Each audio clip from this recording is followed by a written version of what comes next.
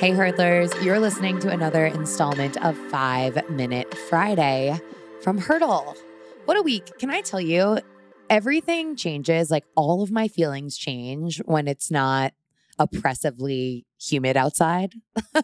This morning on my run, which I was super, super tired to do, but did it anyway. And we'll talk about that today. It felt like a little bit of spring, and I'll take it. I'll take any little bit of day that happens where I don't feel like I'm literally just like swimming through soup. Anyway, for 5-Minute Friday today, if you're new to the series, let me introduce it. A little story to finish off your week, a little takeaway that I want to offer you.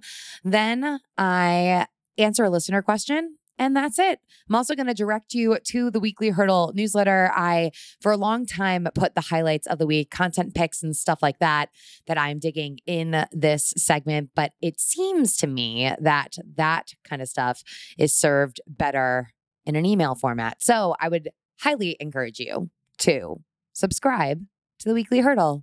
I'd love to land in your inbox every Friday. I digress. This week for 5-Minute Friday, I feel as though this week, the little voice in my head has been like wild in that I have been having so many thoughts of both, you can totally do this, you've got this, you're awesome. And also like, oh my God, I cannot do this. What are you doing? Maybe you should stop. Maybe you should start over. Maybe you should just walk away, et cetera, et cetera, et cetera. Now, I know that we all deal with this conflictingness often. I'm really great with words today, if you can't tell. But a really big example of this for me was during my workout on Tuesday. I shared about this on Instagram earlier this week, but it took me a really long time to get involved with the running community here in New York because I was just scared about, in my head, not being good enough, right? Like not being enough of a quote unquote runner to run with other people and being slow and that none of these other people would have bad days and just so many things that I was building up in my mind that were stories I was telling myself that were totally not true. I realize now in retrospect that if you run, you're a runner, and that in any community, wherever you are, there is certainly room for you to join, and that the running community, regardless again of where you're at, is going to accept you. And yes, like, of course, we're there to push each other, but it's bigger than that. It's if you have one of those days where you feel like your only speed is crawl, then I promise you, someone in your community that cares about you, because there will be people that care about you, is going to crawl with you. That is what the community is about. Anyway, okay, Tuesday, workout. I am at Brooklyn Track Club. It's the track club that I run with here in New York.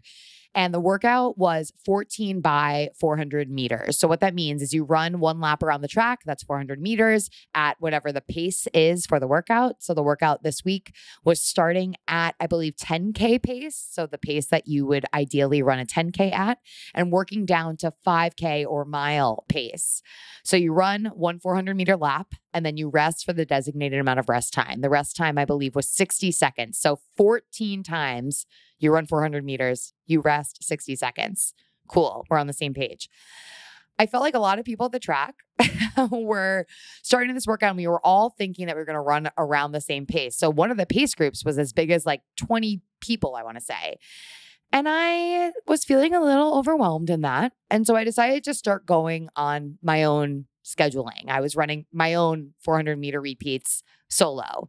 And by like the fifth or the sixth repeat, I kind of figured out that the group that was a little bit ahead of me was actually running the same pace as me. And it was 3 guys in this group. Little intimidating as a woman to walk up to this group of 3 guys, but I was like, I'm going to go for it. And I mean, we're all friendly. So it's not like I was intimidated because there were 3 guys, but more so because they're like 3 guys running fast around the track. You get what I'm saying here. Anyway, I go up to the 3 guys. We do 1 rep, 2 rep, 3 reps. I'm feeling good. As the workout goes on, I mean, you're starting to get fatigued and all of the little voice in my head starts like going off. I don't know if I can do this. You can do this. I don't know if I can do this. Shoot, maybe I should fall out. Maybe I should go back to doing this by myself. No, you can do this. Keep going. You've got this. You've got this, et cetera, et cetera. By like the 12th rep, I was like, shoot, like I really just don't know what's happening here. Like I don't know if I can do this. And I kept going. And I kind of like hushed that voice inside of my head and I chose to listen to the positives. And yes, like I'm a realist, but it felt so good just to like believe that I was capable. And even when it just felt hard as all hell, I was like, you can do it. Keep going, keep pushing. Like if the worst thing in the world, let's be honest, was that like I did fall off of a rep, so to speak, then like I knew I was going to survive. And so by the time the last rep came around, which was my fastest rep of the day, I just felt like so proud of myself for sticking it out and for staying with them and for not letting the little voice deter me from going after my own big potential. It's something that is an ever work in progress. It's something that I'm sure many of you can relate to. And so let this little story be a reminder to you this week that you can. And that starts with believing the positive side of that little voice.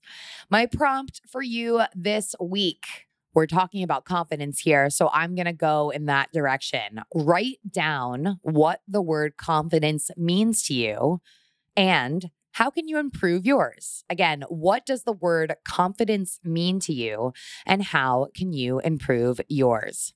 And now, a listener question from Emma, who won herself a pair of Gooders by submitting this week. Heads up, if you submit a listener question to be answered on the show by clicking leave a voicemail in the show notes, you too could be up for some new sunglasses. So go for it. Now, Emma's question. Hi, Emily. My name is Emma, and I am a Hurdle listener and lover based out of Connecticut. Thank you so much for continuing to serve us all of this amazing content and connect us with these voices. I guess kind of a gross question today, but something I hope I'm not alone in as a all seasons outdoor runner who's trying to increase weekly mileage but dealing with some gnarly blisters other than switching up shoes, socks, and getting a professional shoe fitting, all of which I've done. Do you or anyone you ever come in contact with have any tips and tricks for preventing and dealing with blisters while also maintaining or hopefully even increasing weekly run mileage? Thanks so much in advance. This is a good one. And it sounds like you have done a lot of the things that I would throw back into the mix here. It's super important if you're getting blisters that you make sure that you get your feet looked at, because this could be an indication that maybe you're wearing the wrong sneaker for your gait type. I've talked about how to figure this out in episodes in the past. So I'm going to link to a past Hurdle Moment episode on how to choose the right sneakers for you in the show notes. Also, really important that you mentioned here, socks. Socks can play a huge role in what's going on with blisters on your feet. So remember, blisters happen because of friction, because of rubbing on the skin, which your sock is the closest thing next to your foot. So it's important that you keep those in mind when you're figuring out your Goldilocks foot situation.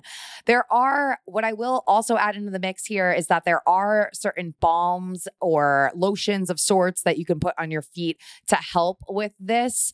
Body Glide makes a foot glide that I use regularly and I cannot recommend it enough. Good luck. And again, I would say 1,000 times, I want to reinforce this. If this is happening to you regularly, definitely head on in to a run specialty shop and see how they can help you. It's always good to have someone give you another opinion. That's it for this week. I want to give some kudos and some love to everyone participating in the Another Journal Conquered Challenge. You guys are doing great. Stick with it. If you want access to all of the prompts and to get 3 journaling prompts in your inbox for the next 2 weeks as we go on with this, as well as access to a group, a Zoom, and a exclusive 25% off Baron Fig discount code, you can still sign up. It's not too late. The link to sign up for the journaling challenge is in the show notes. Make sure you're following along with the show on social. It's at Hurdle Podcast. I'm over at Emily Abadi. Another hurdle conquered. Catch you guys next time.